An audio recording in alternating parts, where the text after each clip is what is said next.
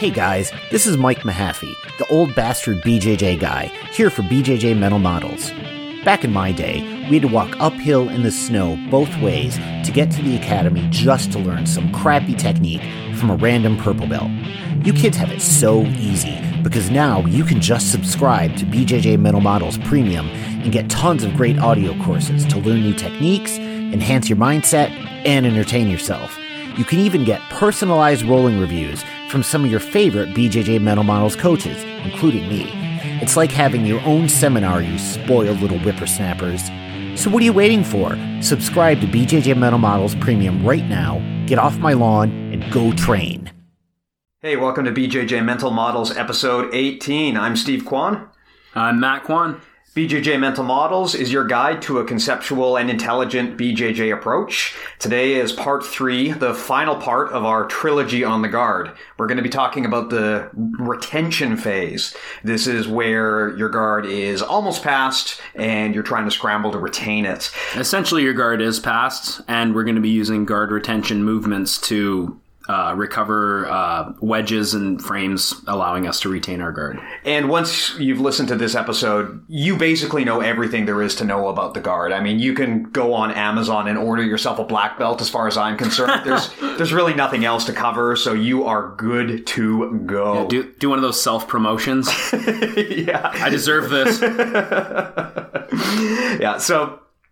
just to recap what we've already covered in episode 16, we talked about the engagement phase of guard. And this is actually something that a lot of people have come up to me since and talked about and thanked us for covering, because it is a highly underlooked area of the game.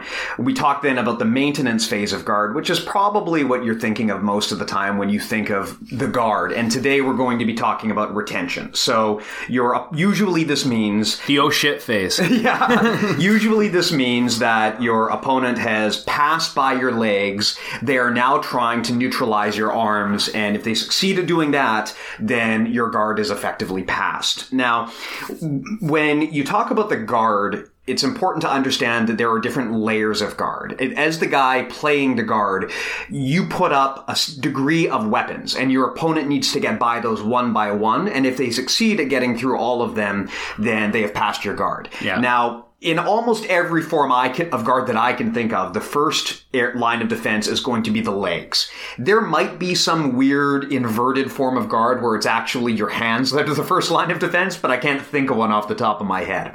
But generally speaking, the first thing your opponent has to do is get by your legs.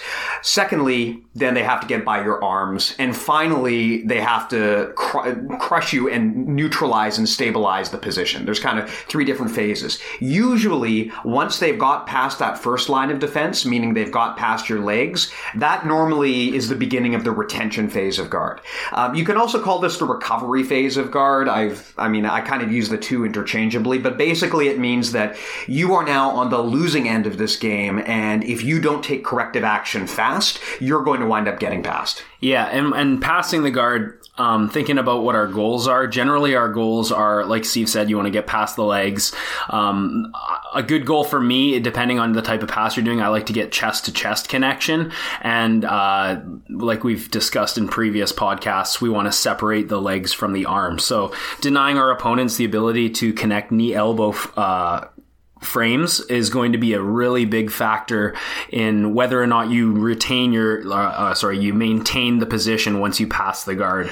Because guys that are really good at inverting generally move their hips a lot. They hip out and they try and connect their knees into their elbows. It's what I do when someone tries to pass my guard, and what people that are really good at inverting try to do. So it's really important to be able to solidify the position on top by placing portions of your body as wedges in between, basically next to your opponent's hip, whether it's going to be your hip, your leg, your sometimes your arm, or even your head.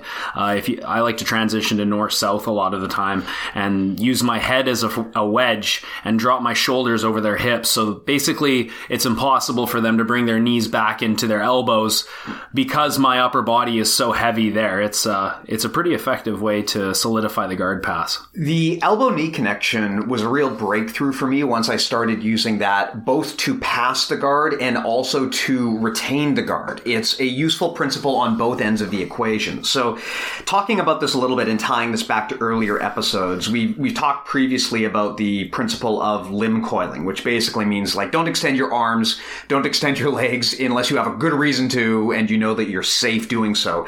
The elbow-knee connection is a very specific form of limb coiling that is especially important when you're dealing with the guard, both on the top and the bottom. Now, what it really means is just what the name says. You want to try to get your elbows and your knee as close together as possible.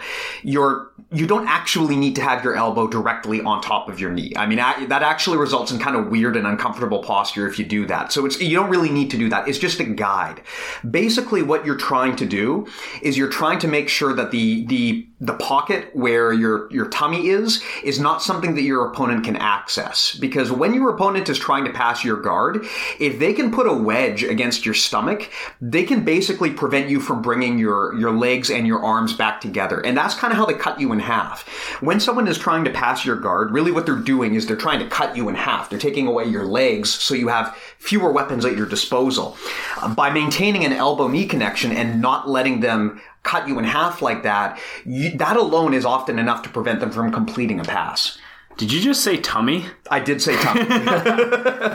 Someone's been hanging around with their toddler too much. Yeah. So, I mean, hey, it's like the soft, weak, exposed underbelly area. And if you let your opponent put a lot of weight on that, it really, not only does it hinder your movement, but it prevents you from bringing your elbows and your knees back together. It forces you to be extended out. And at that point, you're basically done if your opponent does that. I can't remember who it was. It was some really legendary Brazilian jiu-jitsu fighter. I think it was Cyborg. I can't remember, but I was listening to his concept about maintaining guard and regarding, and he's saying, you want to fight like the cats and the dogs, you bring up your knees to your elbows, because if you ever see cats fighting, we mentioned before, they always bring their lower half up to protect their vital organs. Yeah. And it's actually the same for humans. When we grapple, we try and, we're covering our stomachs and our vital organs and creating like frames all around them, or like a force field around your body.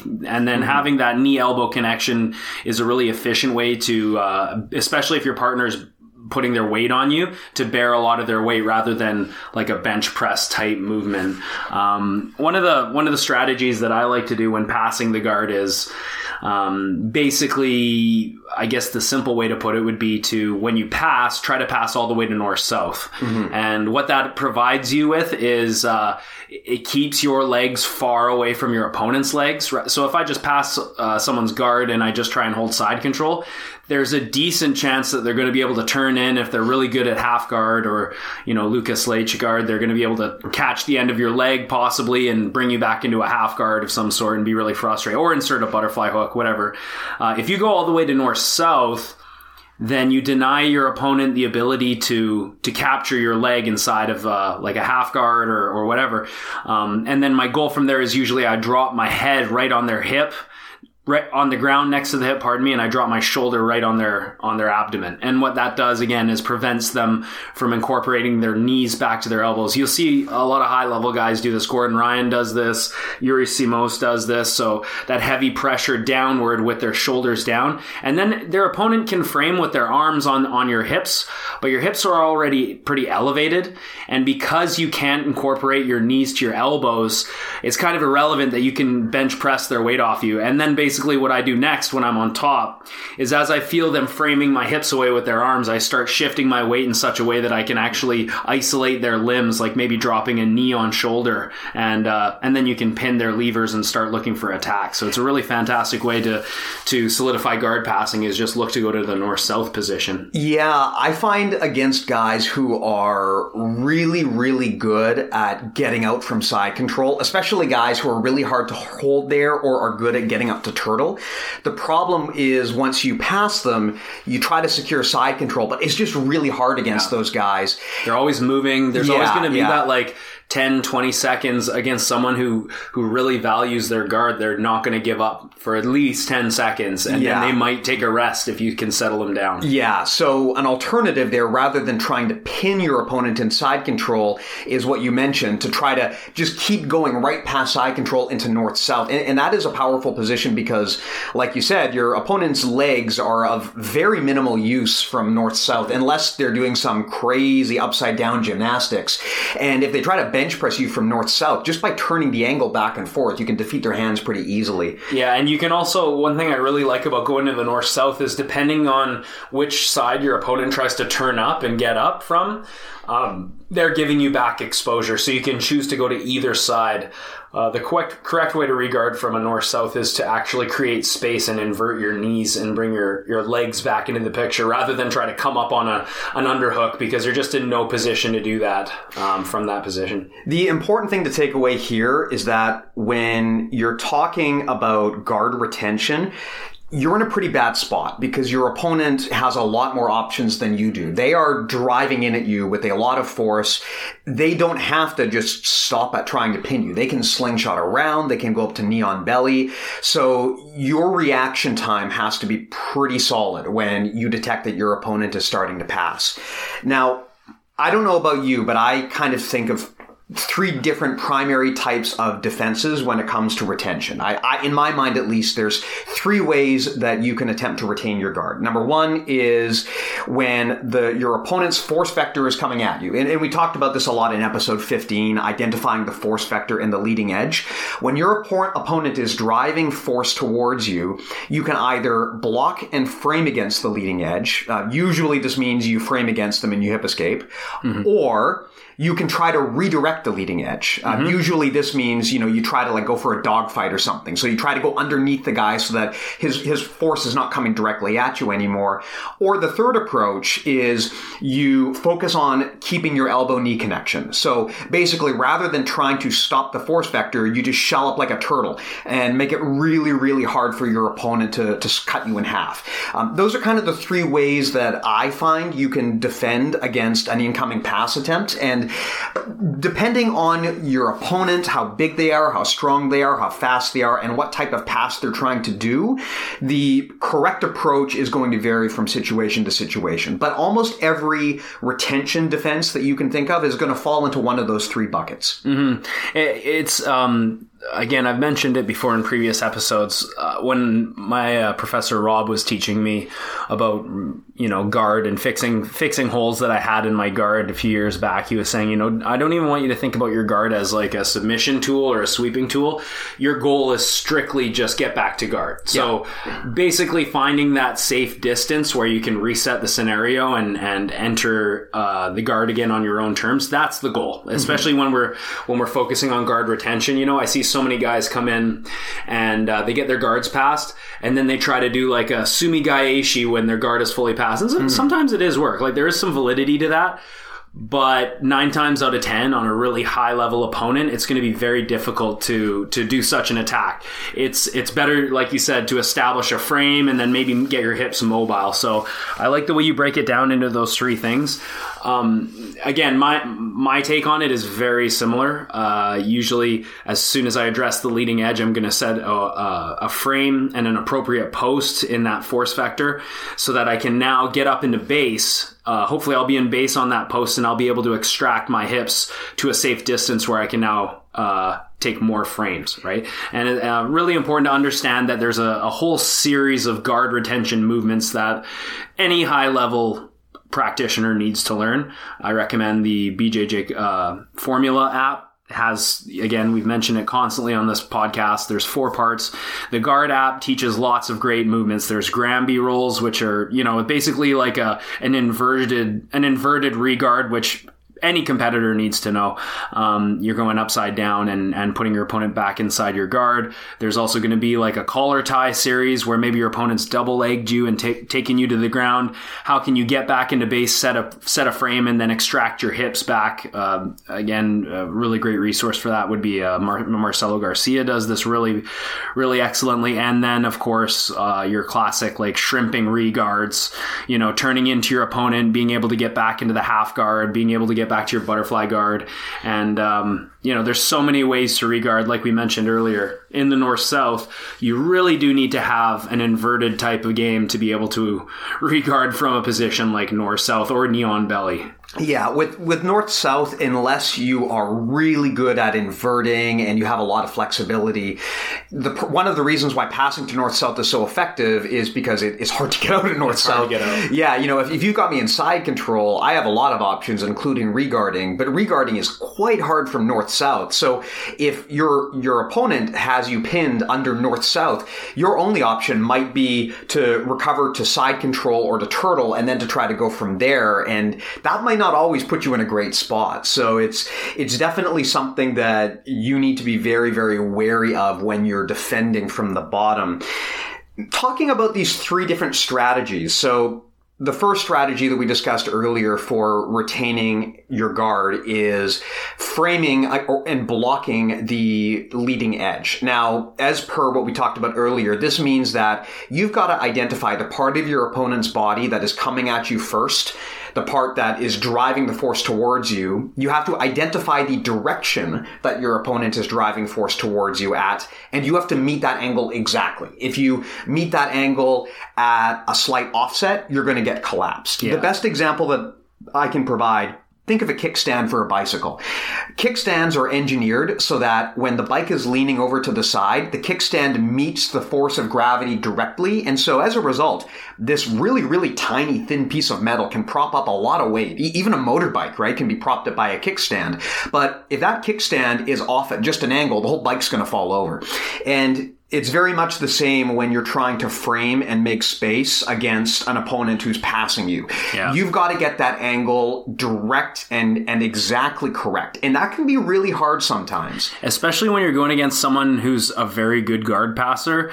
One of my strategies when I'm on top is I'm going to change my force vector. So if I'm pressuring you and you establish your frame and your post, I'm going to try and move around you with my footwork. And that's going to change the angle of attack. So you, on the bottom, framing and trying to hip escape, you're going to have what we call an active post. The arm that you're posting on or whatever that's absorbing the force is going to need to constantly move to match the opposing force vector. If you don't, like you mentioned, Steve, you're just going to get collapsed and you're going to get your guard passed. So I like to explain recovering from guard passing similar to defending leg locks. You have to set frames and access levers or wedges, and you need to be able to get into post so that you can get into base. And that's a really important concept that I think a lot of people that aren't good at leg lock escapes or aren't good at guard retention don't do, is they don't get up into base so that they can actually move their hips. And that's one of the key aspects to having control over your body and being able to extract your knee line or to be able to extract and get your hips back into position to re-guard, is get into base. That's a good point. You don't just need to frame against your opponent who's trying to drive weight against you. You need to be posting on the far side. And usually the way that this translates is you've got one arm framing against your opponent and you've got your other arm bracing against the floor, and that gives you mobility. Because if you fail to do that, if you're just pushing against your opponent, either with your forearm or your hand, and you're not bracing on the backside, if your opponent changes the angle, you don't have the ability to move and adapt, and so you're going to get crushed. As a general rule, if your strategy is to frame against your opponent when they're driving weight towards you, I personally feel that you don't want to hang out there too long, because against a good opponent, they will figure out that they need to change their angle. And if you just sit there and brace, they'll collapse you eventually. You have to work on hip escaping and making space rather than trying to just stay there and brace. Yeah, like we learn shrimps as kind of the fundamental, hip escape movement. But what we don't talk about a lot of the time is,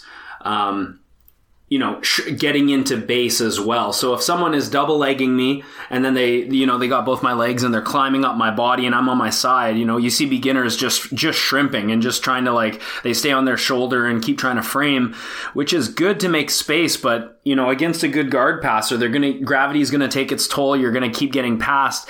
You have to be able to get up on your arm so that you can extract your hips. And, Yeah, definitely when you're learning guard retention and in the recovery phase, you have to be able to get back to your elbow, at least your elbow, preferably your hand.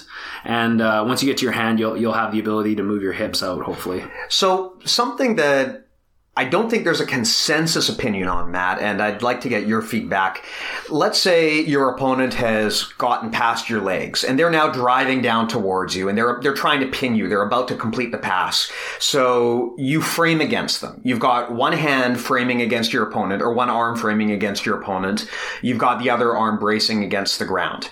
When you're framing against your opponent, do you like to straight arm so you've got your palm basically pressing against your opponent, or do you like to collapse your arm so that you're using your forearm against your opponent? That's a really good question, and it's very situational. Like if he's wearing a gi, I might be using the gi. Like if he has spider guard and he's going around and I have his sleeve grip, I'm going to punch the sleeve grip straight, just because that grip is going to be hard to break. And essentially, I'm using his sleeve as I'm isolating his arm, that lever, and I'm using that lever as a frame so that I can now escape and recover my guard. But if it's like a situation where he's real close to me and he's not wearing a gi and he's double legging me, I'm going to usually establish like a collar tie or a gooseneck position. I think we discussed in one of the previous episodes that if I lock my arm out straight, it's going to be a lot easier to redirect that frame. Whereas if I have my forearm as a frame, it's going to be a lot more difficult for him to, because I have the surface area of my frame is a lot bigger. Yeah. And I'm not fully extending it. So, if I'm fully extending my arm, and then you happen to redirect that lever, you pretty much have exposed that arm entirely. Whereas if I keep my elbow coiled to my body and I'm framing like a collar tie, if you redirect that frame, I might still be able to wedge my elbow in because it's still bent and possibly create another frame. So depending on the situation, a lot of the time I'm not going to just lock out my arm straight unless I have like a grip. There's another factor too, which is that if you try to straight arm your opponent, you're introducing two joints in your frame. You've got your wrist and you've got your elbow. And if your opponent is really heavy or they make sudden movements, you can actually compromise your arm, right? I've been wrist locked because my opponent did a fast hip switch and I was bracing with my wrist against them. Yeah, that's another thing that we do a lot as beginners, because we're not aware of how we should be framing right in the moment. But definitely framing with your hands can get you in trouble with your wrists. Yeah. Especially if your opponent switches their hips on you right away. Yeah. This kind of comes back to coiling your limbs effectively. You only really want to straight arm your opponent, in my opinion, if you have high confidence that your arm is safe in doing so. That's right. Yeah. And in gi, this is possible because you can latch onto the gi and you can, that's a good handle, and that handle may work more effectively if your arm is straighter. But in a lot of cases, I prefer to brace with my forearm because then I'm introducing fewer joints into my frame. My frame is more solid and it's going to be stronger. It can then bear more weight and it can hold up better if my opponent changes their angle because I don't have as many joints in play. Yeah. Another thing to bear in mind is that when you're framing against your opponent, it doesn't have to be with your hand or your arm. You can also frame with your leg. The knee shield probably being the most common way that you frame against your opponent to recover guard.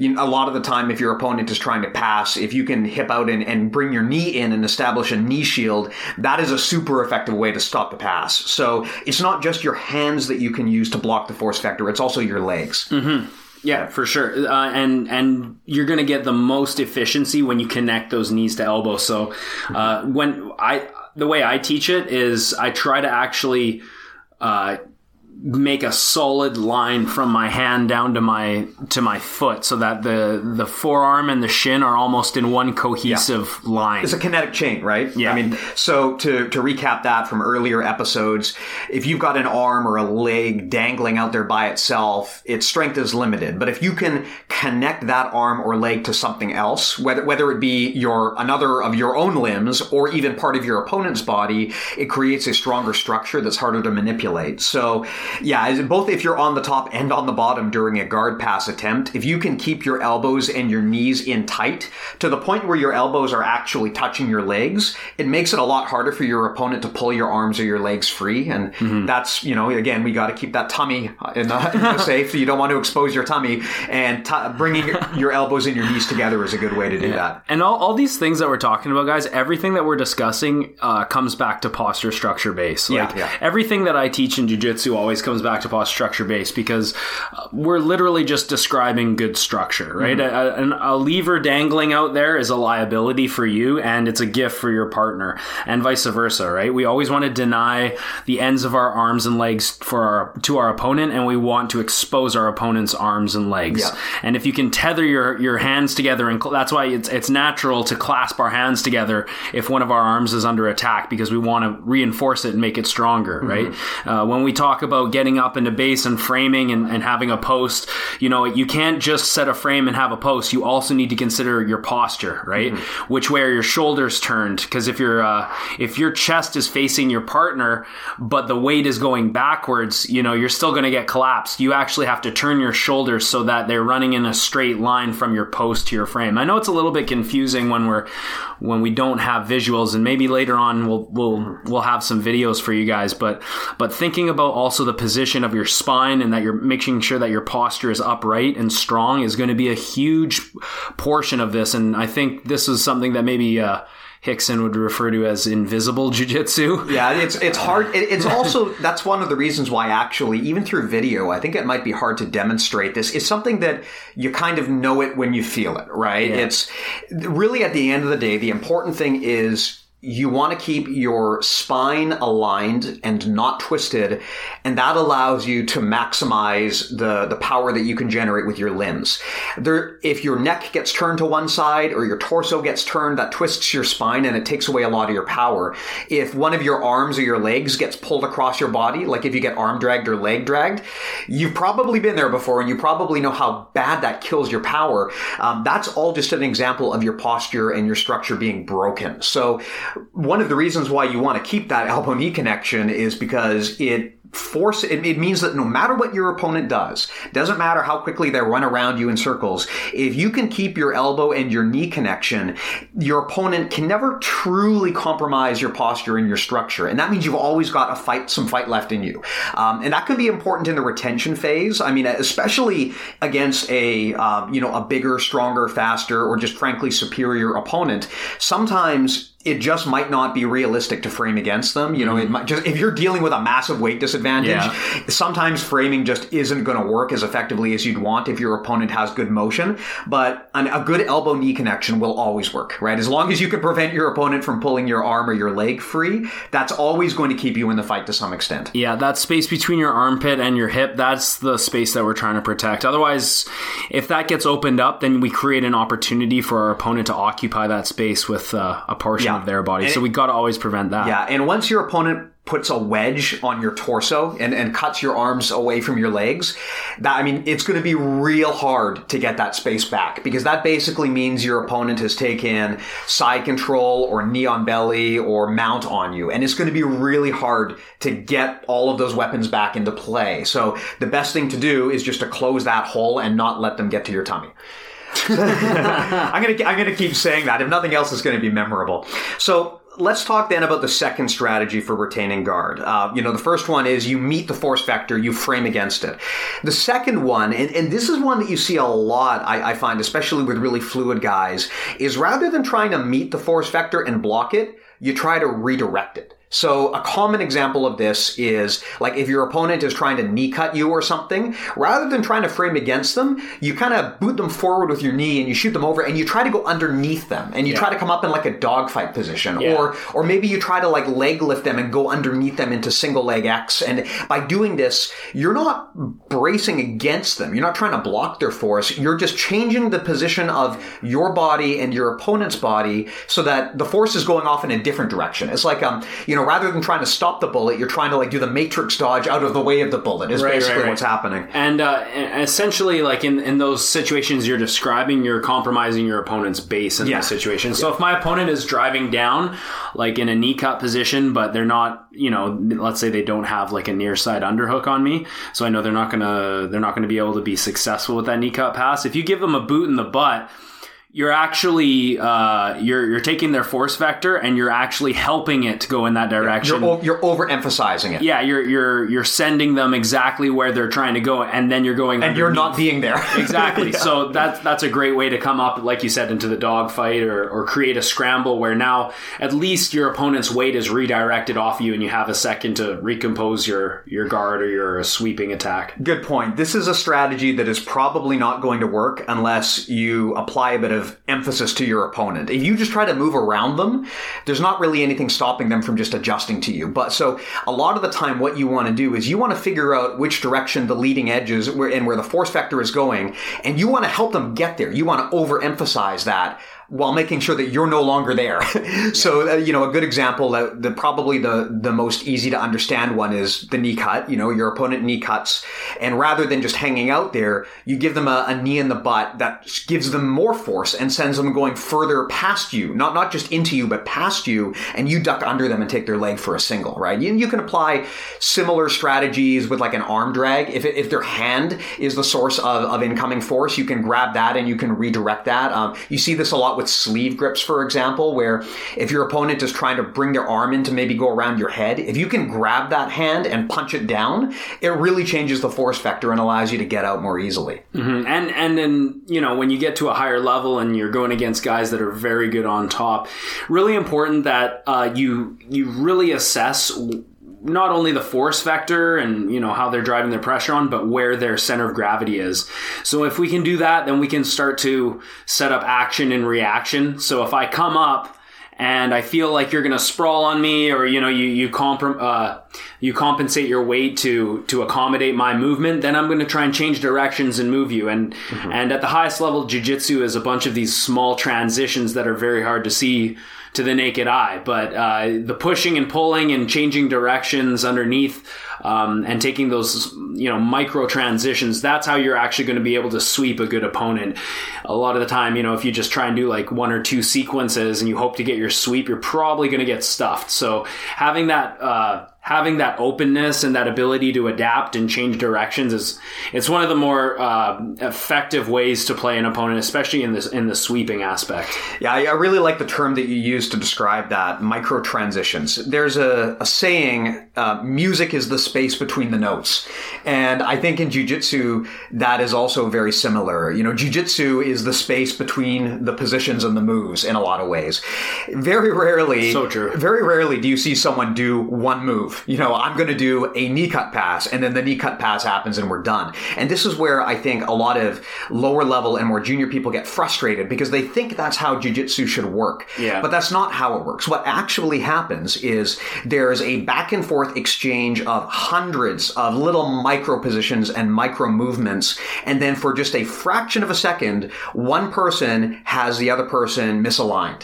And then that's when the magic happens. That's when you advance your position. And sometimes it might wind up being like the ugliest move ever. Like a lot of the time, if you look at two people sparring competitively, when they're doing like arm drags and throws and arm bar, their moves do not look textbook. They might look ugly as sin. And that's okay because it's not about following the steps exactly. It's about doing these little micro transitions until you are in just a split second moment where you've got alignment and the other guy doesn't. And then you go, right? Yeah. I was talking about this with my class just the other day. We were drilling the engagement phase, and I was sparring with someone who actually was really, really good at winning the engagement phase, but then he wouldn't go. Like we would grip fight, and maybe he would break my grip, and for a second, he'd have a grip on me, and I wouldn't have a grip on him, but he'd just sit there. Yeah. So inevitably, I would regrip, and then I'd sweep. Yeah. And I told him afterward, you had a 1 second window there where you could have done anything you wanted to me, but you waited. And part of jiu-jitsu is identifying when you have have alignment, and this is the micro transition there, when you have full alignment and you've compromised your opponent and they cannot respond to what you're doing, you've got a very slight interval where you can advance the position. And that's when you have to move, right? It's not about like, okay, it's armbar time, I'm going to do step one and I'm just going to try to force this step. It's more about making small adjustments to break your opponent's alignment and just taking incremental little gains whenever you can. And that's a great step that you took as an instructor with the student, because pretty commonly when you're learning this stuff, you know, he probably had no idea that in that moment he could have passed or whatever, or implemented his attack. So for you instructors out there, it's important to identify these situations and then give immediate feedback with the student so that they know, hey, I had an opportunity here. This is the window that I'm looking for. We identify that window of, you know, where you've won that phase, and then you can go in and implement your attack. If you don't show them that, then they're probably going to continue practicing the same way and not recognize their opportunity. And if they're competitors, it's not going to help them, you know, in a tournament. They need to understand when they're at an advantage and when things are neutral. And to your point, feedback is most effective when provided very close to the action at hand. You know, if you wait until the end of the roll or you wait until the next class to give feedback, the farther you wait, the harder it's going to be for that person to retain and map that feedback back to the original action. So, do we have a mental model on that? There is a mental model on that I haven't documented. So this is actually called I believe it's called the feedback loop. There's probably the main book about this is, what the heck is this called? The author's name is Charles Duhigg, and I think the book is called The Power of Habit. I'll look it up. But basically he talks about how, you know, if you want to change behavior, you want to make, you know, you want to create a cycle of feedback and habits and routines that feeds back into itself. I might be wrong about citing that book. That's a great book, but that might not have been the exact one where I learned this. This is actually a principle in software design as well. There is a design book by a guy, I think his name is Donald Norman, and it's called The Design of Everyday Things. And he talks about, like, how do you build a good product? And if you want to build a good product, like a good piece of software or a phone or something, a key to good design is as soon as you do something, you give feedback back to the user that something happened and what to do about it. I mean, anyone who uses a piece of software or a tool knows how frustrating it is when, like, you press a button and nothing happens for 30 seconds. It's freaking maddening when that happens, right? And part of the reason why, like, modern phones are so beloved is because you swipe your finger and it moves immediately. It's like completely seamless. You almost forget the device is there. And if you're trying to coach someone, you want to provide coaching in a similar manner. You want to create a feedback loop with them that is very quick, where you tell them right away what they did wrong, and then you give them an opportunity to fix that on the spot. The best example that I can think of that I've seen in martial arts was, I believe, ironically, it was Tito Ortiz. There was an episode of The Ultimate Fighter where his boy, his boy got triangled, and Tito refused to let him leave the facility until he drilled the fix to the triangle. And the guy was so pissed off. He's so pissed. He was so mad. But Tito sat down and said, if you learn this now, he told the guy, and Tito was so passionate about this. I mean, say what you will about Tito, but I came away from that episode thinking, this guy's an incredible instructor. He told the guy, we need to cover this now, because if you learn that defense right now, you will never forget it. And so right on the spot, before they even left the facility, they drilled the counter to that triangle attempt. And that's I mean, granted, I don't know if in an actual MMA fight you would necessarily want to put your guy in the spot like that, but in training, like Tito did, that's an incredibly powerful tool. And that's really the best way to provide feedback right on the spot. Make sure that it is tied to an action that is memorable to the person who did it, and make sure that they get an opportunity to then drill it and drill the corrective action. Mm-hmm. Yeah, such a good point. Definitely that immediate feedback. Like, I think some of the main things that my students want from me as an instructor, they keep saying, I want that feedback, even if it's in the middle of a roll, and if you're a higher rank rolling with a lower rank, and you feel like you don't want to be rude because you want to finish the roll without too much interruption. it might be better for them if you actually give them that immediate feedback. Mm-hmm. So, you're not going to be doing any favors for them if you wait to the end of the roll and then, you get paired up with someone else and it just goes unnoticed. Give them that immediate feedback. Yeah, this is a thing that I know some people don't agree with, and I don't know exactly what the right answer is here. I know that some people believe that you should finish the roll first and then you can talk about it after, but I think it depends a lot on what both parties want out of the roll and also what the power discrepancy is, right? If I'm rolling with another black belt, probably not going to stop. Unless they do something so weird and cool, and it totally works. Like, the thing is, if you have to stop a roll to ask a question, you're basically acknowledging that you've kind of lost, right? And I'm okay with that. Like, if something happens and I think, man, that's so cool, I need to stop and understand this right now, I'm happy to do that. Although that's a tacit admission that I kind of probably just got my ass kicked. But especially if you're a more senior guy, you're really doing a service to your more junior students if you stop them on the spot and give them advice and let them work through it. And similarly, if you're a more junior guy rolling with someone who's one or two belts above you, don't be afraid to stop and just say, hey, look, I honestly have no idea what just happened or why this didn't work. Can you please cover it for me? When you're in the gym and you're training, the goal of both parties should be to learn. It should not be to win. Something that I think we're going to be talking about later in this episode, actually. Yeah. So with that in mind, if the goal is to learn, it should be okay to stop and provide feedback to your partner, right? So long roundabout answer. Yes, there is a mental model for this. I haven't put it up on the website, but it's called the feedback loop. Very cool. Cool. So on top of that, so we kind of covered two of the different methods of dealing with guard retention. The first one being you frame against the leading edge. The second one being you redirect the leading edge. The third one is what I kind of like to call the beach ball defense, which is basically where you establish a strong elbow-knee connection and you just whatever you do not let your opponent cut you in half. Now, this is not the most active defense sometimes, but it is incredibly effective in a lot of ways. It's especially powerful if you're dealing with an athleticism disadvantage or just a straight up skill disadvantage.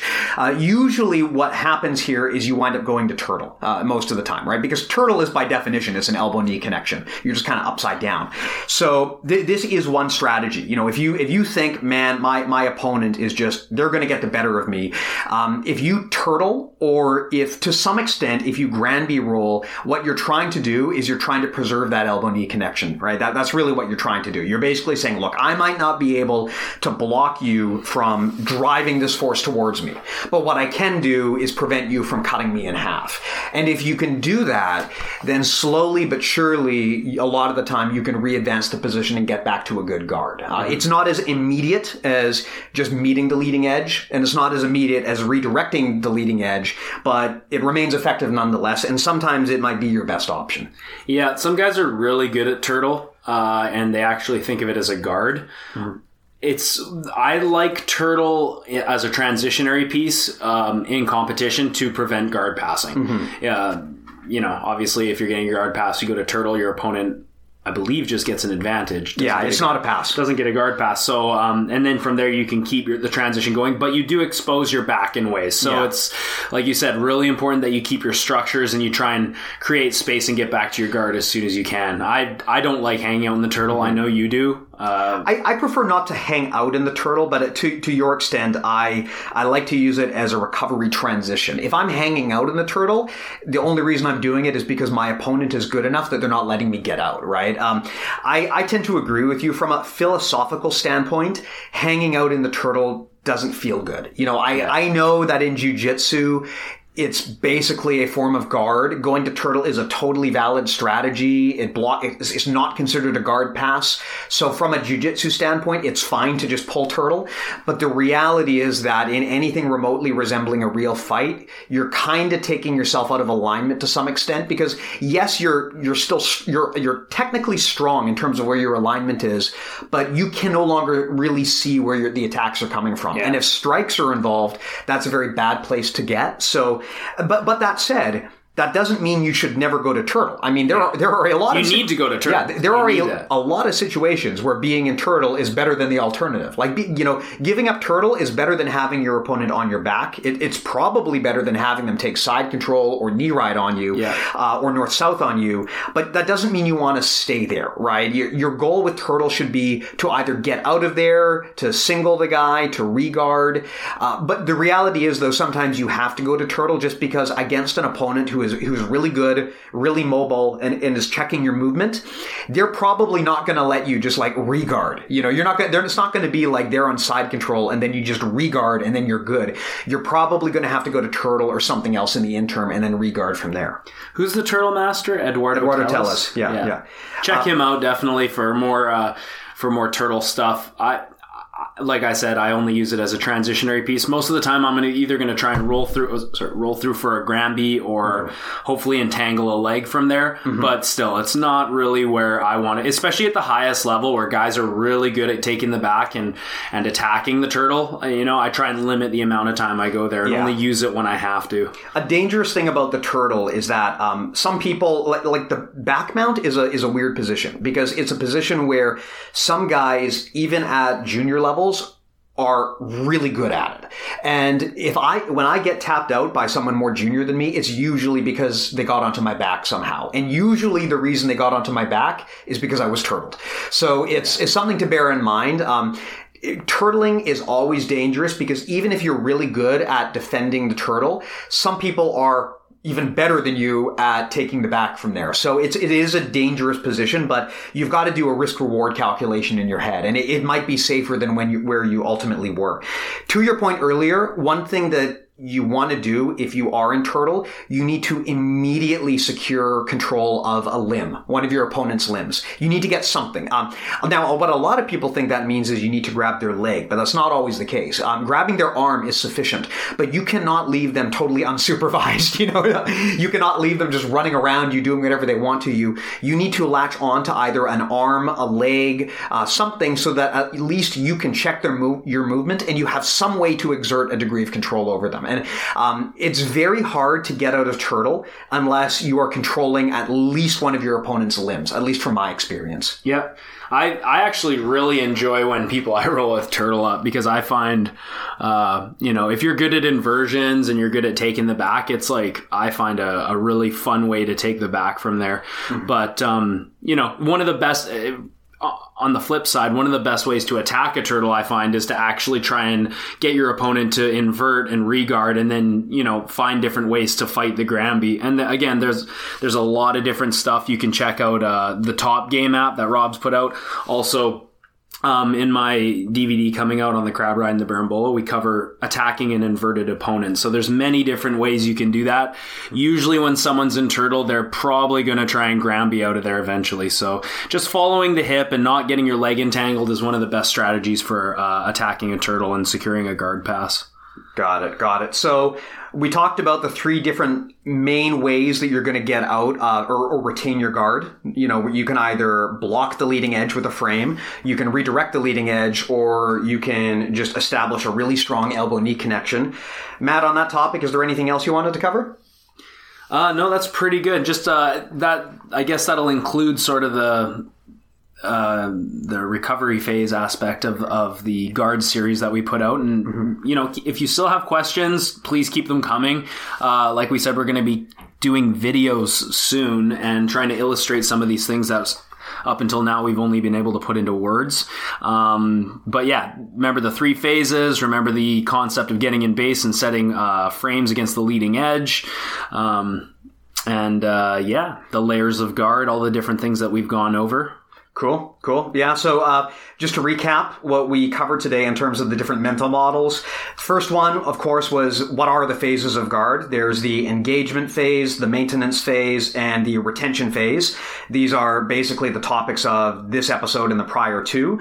We talked about the different layers of guard, meaning that when you're trying to pass someone's guard, you basically need to peel these layers off like an onion. In almost all cases, that means you've got to defeat their legs first, then you've got to defeat their arms, then you've got to just completely flatten them. Now, that said, There could be situations where you attack the arms first, but I can't think of one off the top of my head.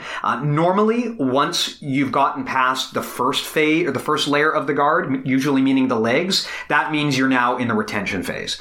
We talked about limb coiling, basically meaning that you really never want to extend an arm or a leg or even your neck too far away from your core unless you have an actual purpose for doing so and you know you can do so safely.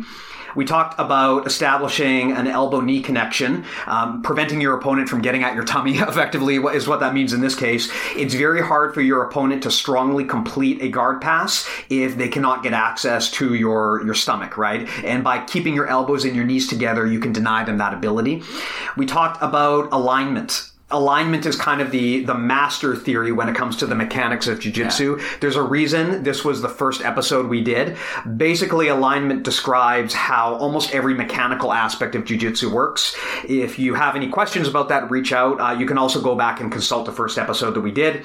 And it's also a filter that I always use, especially when I'm incorporating new techniques or I'm testing the legitimacy of techniques I already use. It's a litmus test. It's everything that you do. You always, you say, where's the posture? Where's my structure? Where's my base? Do I have all three of those aspects? Okay, can I deny my opponent of those aspects? And then from there, I start thinking about what levers can I access and, think, do I need frames? What do I need in terms of mechanics? But the alignment are really the three main building blocks of everything you're going to do when you're doing jiu-jitsu and sports. Exactly. We talked about force vectors and leading edges. We did a whole episode on this in episode 15. What we're talking about here, and this is especially important in the guard retention phase, your opponent is going to be coming at you and driving force at you in a given direction. And understanding the angle that force is coming at and which part of your opponent's body is driving that force, that's the key to a lot of good guard recovery strategies. We talked about solid frames, meaning that when you're going to frame against your opponent, it is usually preferable to do so with a strong structure that doesn't have a lot of joints in it. This is not always the case. For example, if you've got a good lapel grip, maybe this changes. But although you could argue that in itself is a solid frame, but in a lot of cases, for example, stiff arming your opponent may be less desirable than blocking them with a forearm frame. We talked about kinetic chains, meaning that just leaving an arm or a leg dangling is going to be less strong than if you connect it to something. Usually your other arm or your other leg. We talked about micro transitions, meaning that, really the advances in position in jiu-jitsu happen in the space between positions. It's when you're attacking with 100 different little small variations. Those little wiggling tiny variations are where jiu-jitsu actually happens at a high level. And we talked about the feedback loop, meaning that feedback is most effective when it's provided close to the event at hand. That's quite a bit to cover in one episode. So again, we hope that this 3-part series was helpful to you guys. Please do reach out if you have any questions or comments. We're always looking for ideas for new episodes. We're also happy to clarify anything. If there is anything that you want to dig deeper into or that you think we didn't cover in enough detail, please do reach out and we'd be happy to put that in the plan. Matt, in terms of what else to cover for today's episode, you had a situation that you wanted to bring up, and I thought I agreed with you that it would definitely be worth talking about here. Yeah, so I'll just explain the story. I'm not going to name any names, but one of my students also trains at a judo club. And as you may know, formality inside of different gyms for different martial arts varies a lot. At my school, things are very relaxed. We don't bow in and off the mats. I don't insist people call me professor, all these things. But some clubs, you come in, you line up, you bow in, you call the coach professor, whatever. You tie your belt facing away from the mat, like when it gets real formal. Judo clubs tend to be quite formal. So anyways, the incident that my student had, I'll just call him my student, he went to the judo club and they were practicing uchikomi, which is just basically speed repetitions for entries to throws. So they're doing their entries and they're not supposed to throw. There's actually 2 incidents, so I'll explain the first incident. So they're doing uchikomi, and the guy he's going with is a higher ranked judoka. He's a black belt and probably the most skilled guy at the school. Okay, and this school is not a competitive school. This is I don't want to say novice school, but recreational guys go there. They're not trying to get to the Olympics, okay? But this guy's pretty high level, right? And my student, he's I believe I think he's a blue belt in judo, and he's a purple belt in jiu-jitsu, so he's got pretty good ground game. Anyways, so they're doing speed uchikomi, and then the higher ranked guy, I'll just call him, the instructor, because he is an instructor there as well. He, on the last rep, and you're not supposed to throw, but on the last rep, he threw a Haraya Gauche, which is like an outside wheel hip throw, and landed on my student and fell right on his ribs. Now, this is you're not supposed to throw. So my student wasn't expecting this throw. And with a high-level instructor, if you're going to throw your partner, you can throw him. In judo, you can throw your partner nicely, or you can throw them in a not nice way. And that's usually by landing right on them, right? Check out Ronda Rousey. Whenever she throws someone, she lands right on top of them. So if you're a high-level judoka, usually you can control this, okay? My student was winded, thought that he had broken a rib, and it went unacknowledged by the other instructor. So the other instructor just sort of didn't apologize, didn't acknowledge it, anything. Later in the change room, nothing was said, and it just went on. So, my student sort of assumed that this was sort of a mistake, we'll say. And there's a misconception. Well, I guess it's not a misconception, but it's an unfortunate truth that at judo clubs, if you injure or you fall on someone, sometimes you don't even apologize. This is training. This is what it's like. The attitude inside of judo dojos tends to be a lot more dry than inside of jiu-jitsu schools, I find, right?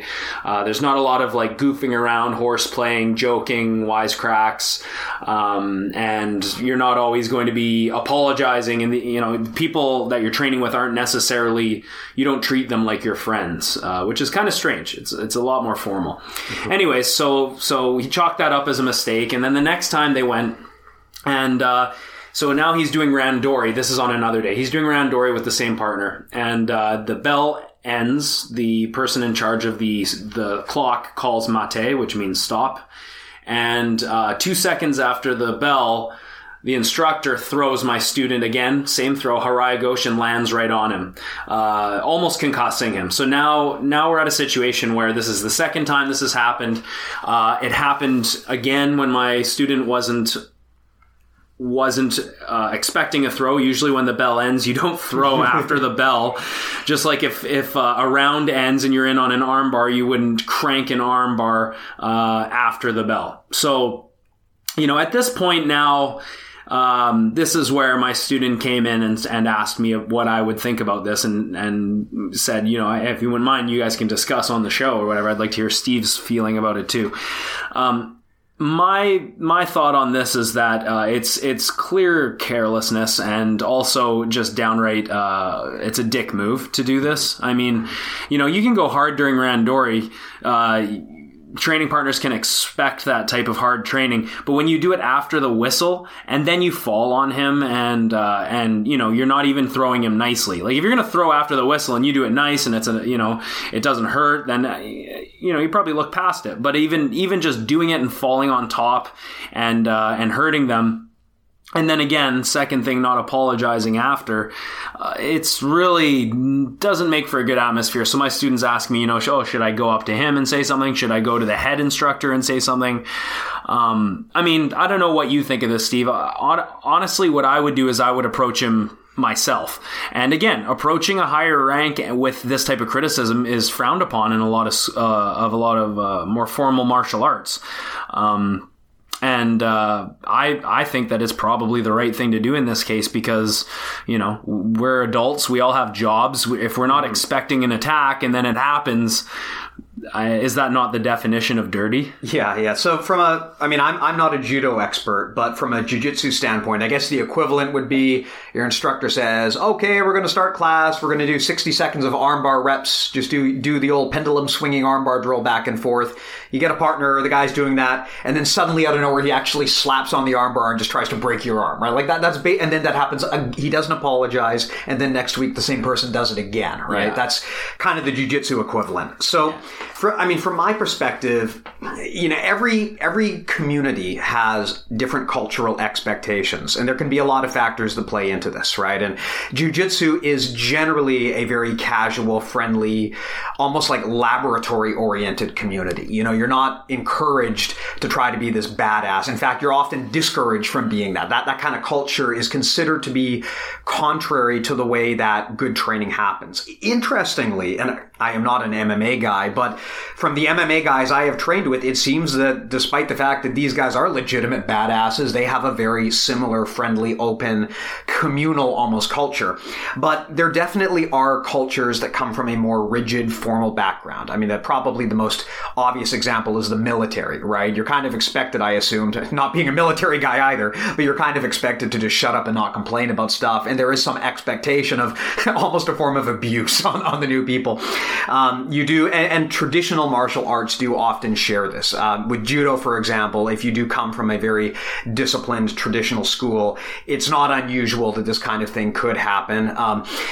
My personal feeling is that regardless of whatever kind of culture you've normalized or whatever you're told is acceptable in this situation, I would find this kind of behavior to be not acceptable. First of all, because I believe that any type of culture that tries to, break you down to build you back up and allows people to basically be abused at the more junior level, I find that to be kind of toxic and non-productive. This is actually something that happens a lot in cults. And there's a lot, I've been talking to some people who have done a lot of research on this topic. There are some very, very common tactics that are used when you're effectively getting, brainwashed into a cult. And one of them is that, a lot of the time you get abused and broken down. And this is kind of a strategy that senior people will use on junior people. It's just straight up bullying, except they've normalized it into part of their culture. I don't think there's ever a situation where this kind of stuff is acceptable. I don't think there is a situation where this really benefits any party involved, except for maybe the person who's doing the exploiting. The question here is, what do you do about it, right? I would not tolerate this kind of behavior to myself or to anyone I train with under any circumstances. So you kind of have, I guess, three different options, assuming that you're not willing to put up with this. One option is you talk to the person who did this to you. One option is you talk to the head instructor. One option is you leave. And those options are not mutually exclusive. You can go through those in order. Whether it's always preferable to resolve a problem with the person directly if you think that person is going to be amenable to that. In this case, I don't know either of the people involved, but it sure sounds to me like going to that person directly might not be particularly productive, right? It sounds like this person kind of gets their jollies out of doing this. Sounds like it. And if that's the case, then a lot of the time trying to go to them and work, you can't solve a problem man to man with someone if that other person is not behaving like an adult, right? Yeah. So then the second option is you can go to the head instructor. And the question then is, to what extent do you believe the head instructor is going to be sympathetic to you versus sympathetic to the person who did that behavior? And also, the way that I looked at it was, I said, hey, if you go to the guy that threw you and you say something directly to him, there's a chance, assuming he's not a complete dickhead, there's a chance that he might actually respect you for keeping it between you and him. Whereas if you go to the boss and you say, hey, this guy did this, and then the boss goes to the instructor and it trickles down, now this guy might look at you and resent you because you didn't go to him one-on-one. So I recommended that he gave him that courtesy to at least have a conversation with him. Realistically, and I'm not saying to escalate things in the gym, but my student is also trained in other martial arts, and I suggested, hey, well, if he's going to do something like that again, I say, why don't we have an actual fight here? If that's how things are going to be, because if you're going to be throwing me after the bell and borderline concussing me, and I have a job that I have to, we're not obligated to follow, like you said, like a hazing culture or a culture where you're accepting abuse. We're in a free country and we're paying for a service at a school. And, I think everyone has the right to play and stay safe within the rules. Accidents happen, but when you're not expecting something like that, and then someone pretty much, it's intent to injure is what it sounds like. Yeah. I think you have every right to say something, and I think that the formal attitudes of dry dojo style life kind of goes out the window. Yeah. That's my personal point of view. Personally, I would never, I mean, I know that this is something like a Gracie bully-proof strategy, but personally, I would never advise at the adult level to actually try to escalate things into a fight, because look, if your concern is already that this is impacting your ability to do your job, the last thing you want to do is get into a situation where now the police might be involved and you might wind up with a criminal record. Like the reality of modern civilized life is escalating to violence usually is a lose-lose situation, right? There's very rarely a situation where it's actually going to benefit you in any way to escalate things further. One of the things that attracted me to jiu-jitsu initially is that it's an art of de-escalation, which I like a lot, whereas most martial arts are about like actually escalating the fight and dominating the person. Jiu-jitsu is more about physically defusing. So I don't know. I mean, the question is, like, it's always preferable to take it up with the person and fix it man to man, woman to woman. But that comes down to what extent do you respect the person and believe that they are committed to changing this, right? And now, if you feel that there is a good chance that, look, you can work with this person and you can change it, and Matt, to your point, you're always going to respect someone more if they take it up with you directly. Mm-hmm. If you think there's a chance, I would definitely bring it up with them. But that said, if you feel that this is detrimental not just to your well-being, but to the well-being probably of other people in the gym, because if this guy's doing it to you, you can assume he's doing it to other people too. If it's a systematic problem like that, I think that if you can't resolve it with the person, you do owe it to your training partners to bring it up with your instructor should you fail to resolve it with that person. That's the thing that is really important to keep in mind here. When you are training at a gym, you are paying for a service. You are not joining a cult, or at least you shouldn't be. You should not be expected to be loyal. You might be. you might be, which is a problem. You should not be expected to put the gym's interests above your own. You are paying for a service. And one of the things that I tremendously respect my instructor for, Sean, is that he always brings us up at class, which is that, loyalty is not expected. You are paying for a service. The only expectation that you should have is that the service is rendered with quality and with care. You do not owe anything to the gym. You have already paid your dues. So in this case, I think that you have a valid safety concern. Again, to summarize, my approach would be, if you think it would be productive, bring it up with the person. But if you think this person is a total psycho and that they might actually go off the handle and the situation might get worse, it might, one way or the other, I think you owe it to yourself and to your training partners to escalate it to the head instructor. If the head instructor is not sympathetic to the situation or that fails to resolve the problem, ultimately life is too short. I would go somewhere else. And frankly, I would leave like a bad Google review or something too, because this is actually an area where people can be legitimately harmed. And unfortunately, in some martial arts clubs, they normalize this, that it's like okay to beat on the young guy. Yeah. I can tell you with this, I've been in gyms where someone would come in and they would have this kind of attitude, and the head instructor would physically escort that person out of the gym because that kind of behavior was just not acceptable. So I would never train at a place where the head instructor supports this kind of behavior. Yeah, and he told me, he said, I don't want to rock the boat at this club. I like training there. It's a good environment, but this guy is like kind of new, and I have a sneaking suspicion that he's doing this because my student is taking it to him in the Nawaza portion Very of the possible. training. Very possible. I find that when I train with judokas, they love to chuck you, but once it hits the ground, if they have to do jiu-jitsu and your jiu-jitsu takes them over, it's an ego issue. And I find in general, and please don't hate me out there if you hear this, judokas, but I find that judo practitioners tend to have higher egos than jiu-jitsu practitioners. Practice is more about putting someone into the floor and less about helping each other out, whereas jiu-jitsu is more about, like you said, a communal environment where open thoughts are expressed, and there's not really a difference between ranks. As long as you show each other respect and whatever and help each other out, things are good. In judo, it's more like I'm trying to let off some steam. I want to throw you into the ground. And if you beat me, and especially if you have an advantage on me in a place like the ground, and I'm a higher rank than you, I might not like that. So I think that the gap in skill in the Newaza portion is probably what's fueling this guy trying to send a message on the feet. Yeah, it could be. And I always get upset when I hear that people do this. Well, I can't beat you at your game, so I'm going to take my pound of flesh somewhere else or some other way. That kind of stuff. I mean, unfortunately, people do it, and it's just not the behavior of a well-functioning adult, right? It's something that it's not a martial artist. It's not what I would want in my school, and it's how you shouldn't act. Yeah, we talked about beginner's mind earlier. You're going to get a lot more out of life if you just shelf your ego and learn from everyone you can, even if technically you think you're better than them. You always have something you can learn. If your approach to getting dominated like this is trying to come up with other ways to take it to the person, or physically hurt. Yeah.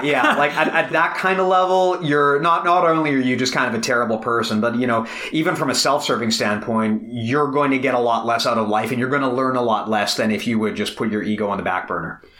For sure. So I hope that helps you, and please keep us posted as that goes on. Yeah. Well, this concludes episode 18, and it concludes our guard series. Hope you enjoyed this. Again, thanks for all of your wonderful feedback. Please do keep it coming. We'll talk to you next time. All right, guys. Take care.